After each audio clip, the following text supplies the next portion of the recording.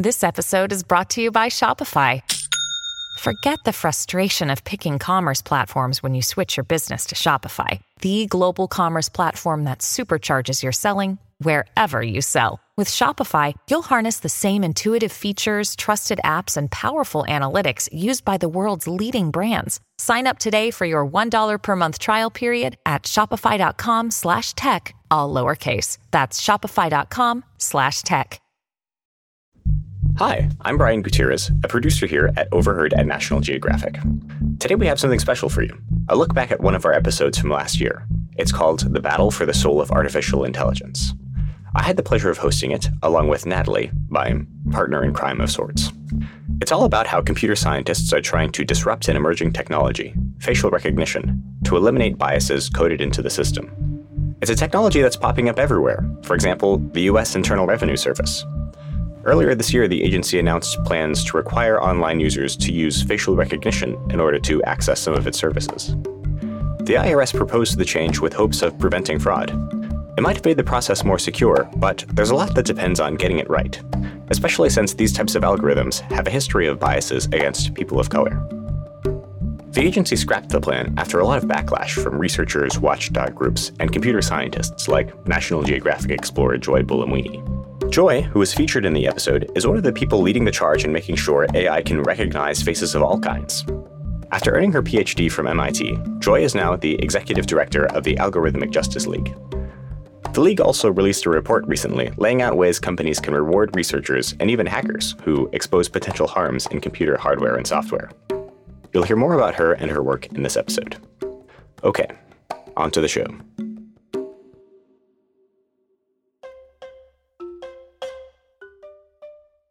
I'm a sci-fi nut, and one of my favorite books is The Caves of Steel by Isaac Asimov. It's all about this hard-boiled, grisly detective who gets assigned a strange new partner, a robot. I've always wanted a robot partner, and now, through the magic of text-to-speech and radio drama, Hello. I can finally have one. My name is Natalie. I'm here to help you host the show. Hi, I'm glad you're here. This is my first time hosting, and since I'm taking over for our regular hosts, Amy Briggs and Peter Gwynn, I'm sure I'll need all the help I can get. In the book, this robot detective is the perfect crime-solving machine, like a calculator but for crime. So, I'm glad to have the perfect partner. Pretty good. What? Not perfect, but pretty good. Sometimes we make mistakes. Little mistakes. Not exactly. Well, I'm sure it's not that bad. At least nothing serious, like using humans as batteries, or turning the universe into paper clips, or subtly perpetuating systemic racism. No, and yes. Well, how bad can it be? Research shows that voice-enabled assistants are likely to have a higher accuracy rate when understanding white American male voices, as compared to any other identity. Okay. Subtle and annoying, but not too bad. What else? In 2015, Google's photo categorization software was found to be labeling black people as gorillas. Ugh, that's pretty bad. But it was 6 years ago. I'm sure we've worked out all the kinks by now. Since 2019, at least 3 black Americans have been arrested because facial recognition used by police misidentified them. Oh boy. That's what this episode's about, isn't it? Correct. Like in your detective story, humans are teaming up with AI systems all over the world. These systems are pretty good. But not perfect. Correct. If we're not careful, the machines trained by humans will inherit the same flaws, biases, and imperfections as humans. I'm Brian Gutierrez.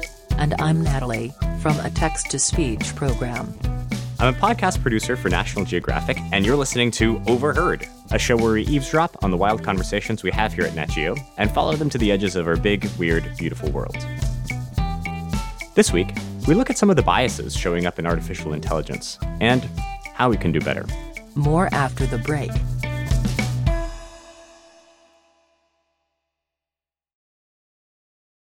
When you need mealtime inspiration, it's worth shopping Kroger, where you'll find over 30,000 mouth-watering choices that excite your inner foodie. And no matter what tasty choice you make, you'll enjoy our everyday low prices, plus extra ways to save, like digital coupons worth over $600 each week. You can also save up to $1 off per gallon at the pump with fuel points. More savings and more inspiring flavors make shopping Kroger worth it every time. Kroger, fresh for everyone. Fuel restrictions apply.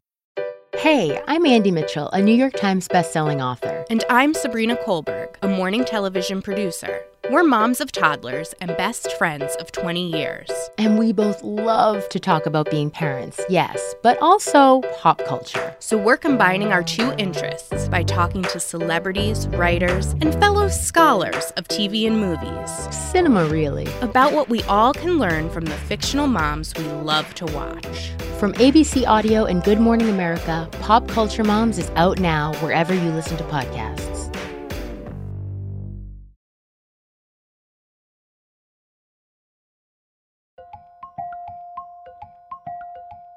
On the afternoon of January 9th, 2020, Robert Williams, an African-American man who lives in a Detroit suburb, arrived home from work.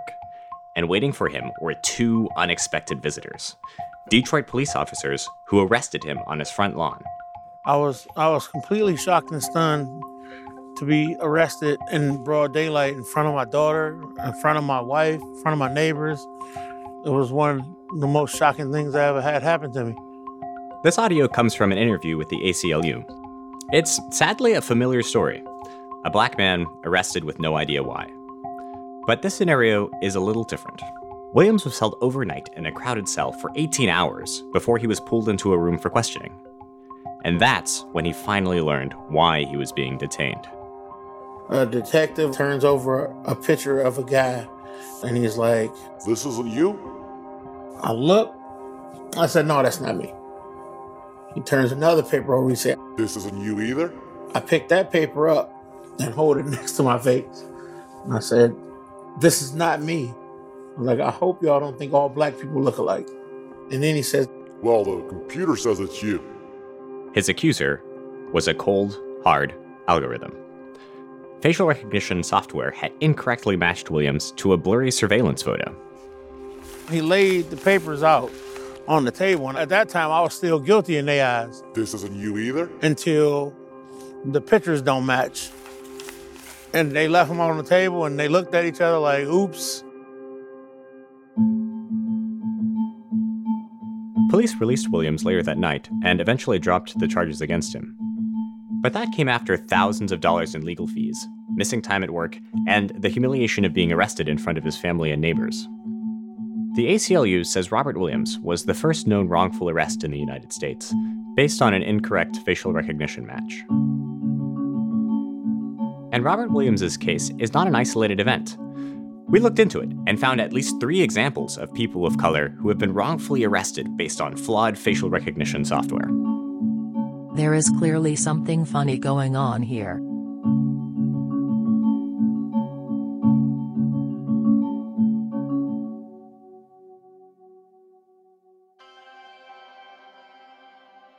Well, when we get into bias, it truly has to do with the image processing that's going on behind the scenes. That's Gloria Washington, an assistant professor at Howard University, where she teaches computer science classes and directs a lab on artificial intelligence. When you have these fuzzy videos and you get these fuzzy image stills and you're comparing it against a high quality mugshot, sometimes you're going to have some false positives. She's careful not to blame those in law enforcement for the misuse of AI in identifying criminal suspects. You have policemen and people who work in criminal justice who are very busy, and they don't have time on a granular level to take a really good look at the images or the recommendations that the system may say is the person, and they act on that information. Am I correct in thinking that these kinds of facial recognition software are more biased towards Black Americans? A computer, from the perspective of a computer scientist, cannot be biased. When it gets to darker melanin, it really starts to fail because the features that are present, you really can't see a lot in images. Like, even if you look at myself, like right now, I have hair that is covering part of my eye, and I am a darker skinned individual. And if the lighting is not correct, sometimes parts of my features can be occluded or can be fuzzier, or can be noisier. Okay, so darker skin shows up differently in pictures and might be the source of some of these errors. So it's not really biased, it's just the image processing behind the scenes. There needs to be more techniques that focus on darker skinned individuals, and how do we pull out those features that are more prevalent in darker skinned individuals. Facial recognition algorithms learn to recognize faces by seeing lots of examples. Gloria explained that these programs can develop blind spots if it wasn't shown enough of them.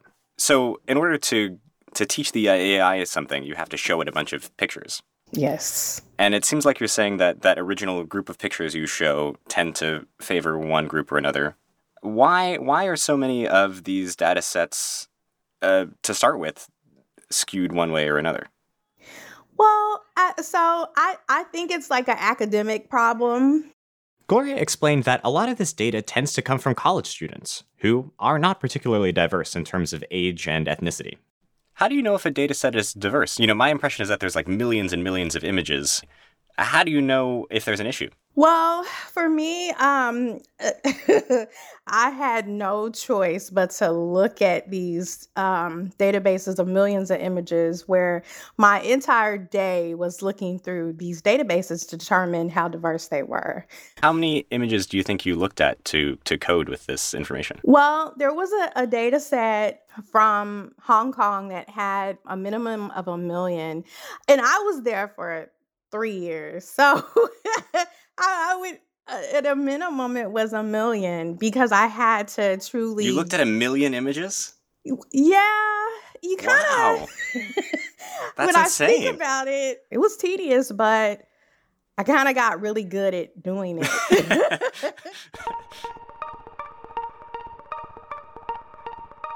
Spending 3 years to manually review 1 million images is one solution, but it's not necessarily practical. Is there an easier way to figure out if a dataset is biased? I reached out to Patrick Grother, a computer scientist with the National Institute of Standards and Technology, or NIST, to find out. Would you mind holding your phone kind of like you're doing a phone call? For 1 hour? Really? I have to do that? I don't know. Brian, did you make him hold the phone for an hour? Part of what Patrick does with NIST is publish a monthly report on the accuracy of facial recognition software. For the first time in 2019, Patrick and his team decided to check not just how accurate these programs are generally, but to break it down by race. Various colleagues across the US government were interested in, how serious is this problem, and what is this problem? The problem was obvious. After Patrick and his team evaluated software from 99 developers, a majority of the industry, they concluded that these programs misidentified African Americans and Asians anywhere from 10 to 100 times more than Caucasians.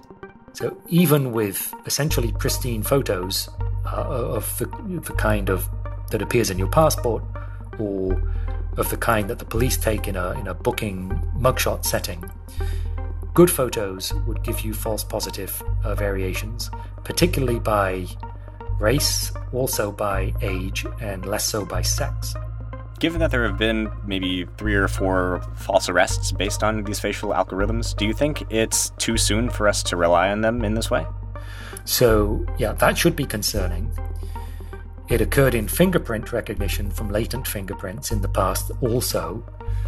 And it's, this is not an easy call to be made by the people who do that for a living. But the overarching policy should be to make the investigators aware that the algorithms can make mistakes, that the algorithms are merely producing candidate identities and not saying anything definitive about whether it's the same person or not. So it could be helpful in terms of testing the algorithm. You could show somebody a picture of the face you fed to the algorithm and then see if it's actually that person. There are limits to this. In the case of Robert Williams, remember, he was the Detroit man who was falsely arrested. The Detroit police had been told that the match was only a lead. So, in that case at least, a disclaimer wasn't enough. Patrick also explained that human reviewers might not even be able to tell if a fuzzy surveillance photo actually is a suspect recommended by the algorithm. Face recognition algorithms are now a lot better than humans are. Wow. That's really surprising. I think, we have this sort of sense that that computers aren't that great at recognizing images. Like today, I had to do a CAPTCHA where I was supposed to pick out stop signs out of a series of pictures. And it's surprising to me that computers would have difficulty picking out stop signs, but be able to recognize faces better than I could. You've got to remember that there's been an enormous amount of research put into face recognition, both in the academic world and in the commercial world. And so, because there's money to be made, algorithms have been developed to excel at this task.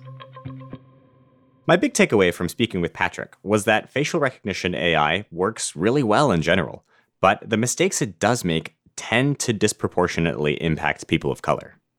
And that has led to the false arrests of people like Robert Williams. This isn't you? This is not me. This isn't you either? Like, I hope y'all don't think all black people look alike. Well, the computer says it's you. So, how do we fix these problems for the long term?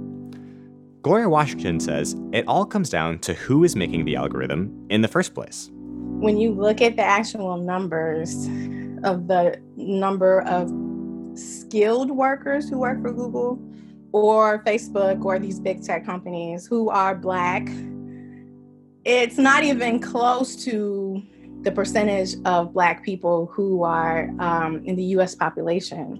It's less than 3%. This lack of diversity creates blind spots. Yeah, there's not enough diverse people at the table to identify the things that are happening with the bias that's going on. And it's continued because it's like it's the old boy or frat kind of environment. So we've allowed it to continue, but they really need to open the door to everyone. If you have input and you are knowledgeable in AI, you should be able to contribute to the algorithms and the techniques that are being built.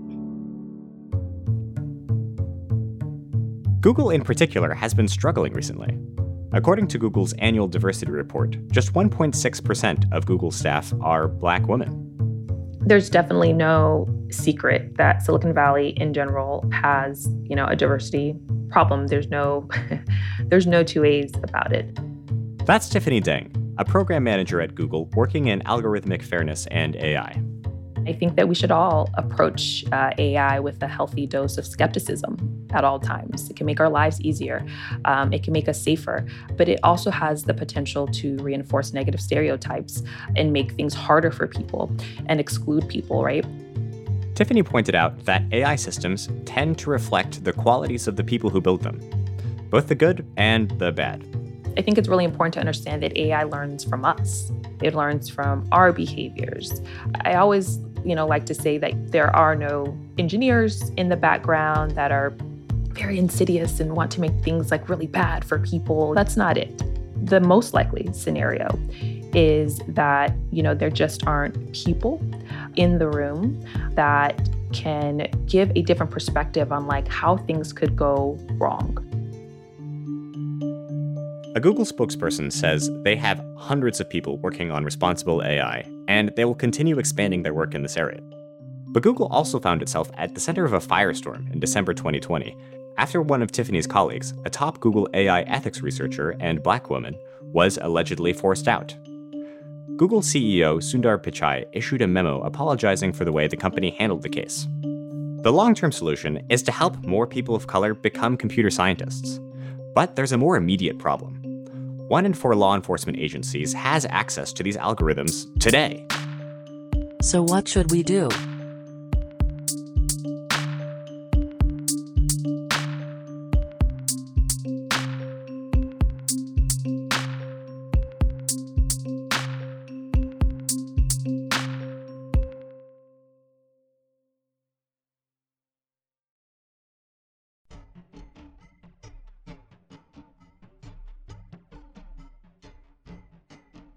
Now it's May 2019, and the House Committee on Oversight and Government Reform is holding the first of several hearings during this session of Congress to examine the widespread use of facial recognition technology. The room is packed. with lawmakers, academics, and computer scientists who are all concerned with the technology's impact on civil rights and liberties. Due to the consequences of failures of this technology, I decided to focus my MIT research on the accuracy of facial analysis systems. That's National Geographic emerging explorer Joy Buolamwini. Joy is the founder of the Algorithmic Justice League, which works to fight bias in machine learning. These studies found that for the task of guessing a gender of a face, IBM, Microsoft, and Amazon had errors of no more than 1% for lighter-skinned men. In the worst case, those errors rose to over 30% for darker-skinned women. Given such accuracy disparities, I wondered how large tech companies could have missed these issues. A year before this hearing, Joy published a study with more than 1,200 faces, showing 3 facial recognition software programs from leading companies misclassified darker-skinned faces, particularly those of women. Joy's research is among the first to explore the errors with facial recognition technology with regards to race. Patrick Ruther's study on racial bias in AI was partly inspired by her work. We all have biases, but technology should be better than humans. We've all been trained to trust computers to be these accurate, fair, and flawless machines. But without trying, human biases have turned up in the software. Civil liberties activists say it might be time to rethink those applications. At a minimum, Congress should pass a moratorium on the police use of facial recognition, as the capacity for abuse, lack of oversight, and technical immaturity poses too great a risk, especially for marginalized communities. Several cities around the country have taken heed. In 2019, San Francisco became the first major U.S. city to ban the use of facial recognition technology in law enforcement. And soon, cities around the country followed, including Boston, Portland, Oregon, and Springfield, Massachusetts. Oh no, does that mean humans are taking jobs from robots? I'm sorry to say it, Natalie, but I think this is a job for humans. Please explain.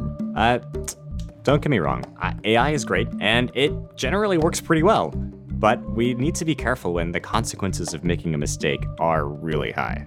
Around 10 million arrests are reportedly made each year. There are only a handful of known false arrests from AI. Well, just one is too many, right? But those are just the ones we know about. There could be many, many more. And we already know that facial recognition tends to make more mistakes with people of color. Almost without anyone knowing it, systemic injustices are finding their way into these algorithms. So, for now, I just don't think the world is ready for AI detectives. I understand. Goodbye, partner. Now I need to find a new friend. Hey, Siri. Do you think AI is biased? I don't have an answer for that. Is there something else I can help with?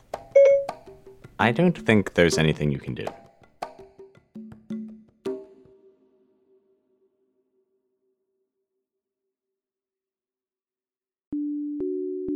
Facial recognition is everywhere.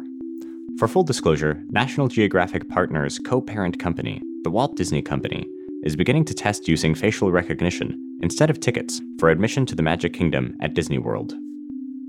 2020 has been an especially strange time for facial recognition because so many people are wearing masks for COVID-19. We've included an article in the show notes about how one San Francisco company is checking whether or not people are wearing masks using AI. As we found out in our interview with Patrick Ruther, most humans are not very good at identifying faces of people they don't know. But London police have been working with gifted individuals called super recognizers to help ID suspects in high-profile cases. I took the test and I scored 8 out of 14, so I'm definitely not a super recognizer, but you might be. And subscribers can read our cover story, The Robot Revolution Has Arrived. It's all about the latest advancements in robot hardware and software, and where things are going next. That's all in your show notes. You can find them right there in your podcast app. Overheard at National Geographic is produced by Jacob Pinter, Laura Sim, and Alana Strauss. Our senior producer is Carla Wills, who produced this episode. Our senior editor is Eli Chen. Our executive producer of audio is Devar Ardalan, who edited this episode. Our fact-checkers are Julie Beer and Robin Palmer. Our copy editor is Amy Kolzak. Ramtin Arablui sound designed this episode, and Hansdale Su composed our theme music. This podcast is a production of National Geographic Partners. Whitney Johnson is the Director of Visuals and Immersive Experiences. Susan Goldberg is National Geographic's Editorial Director. And I'm your host, Brian Gutierrez. Thanks for listening, and see you all next time.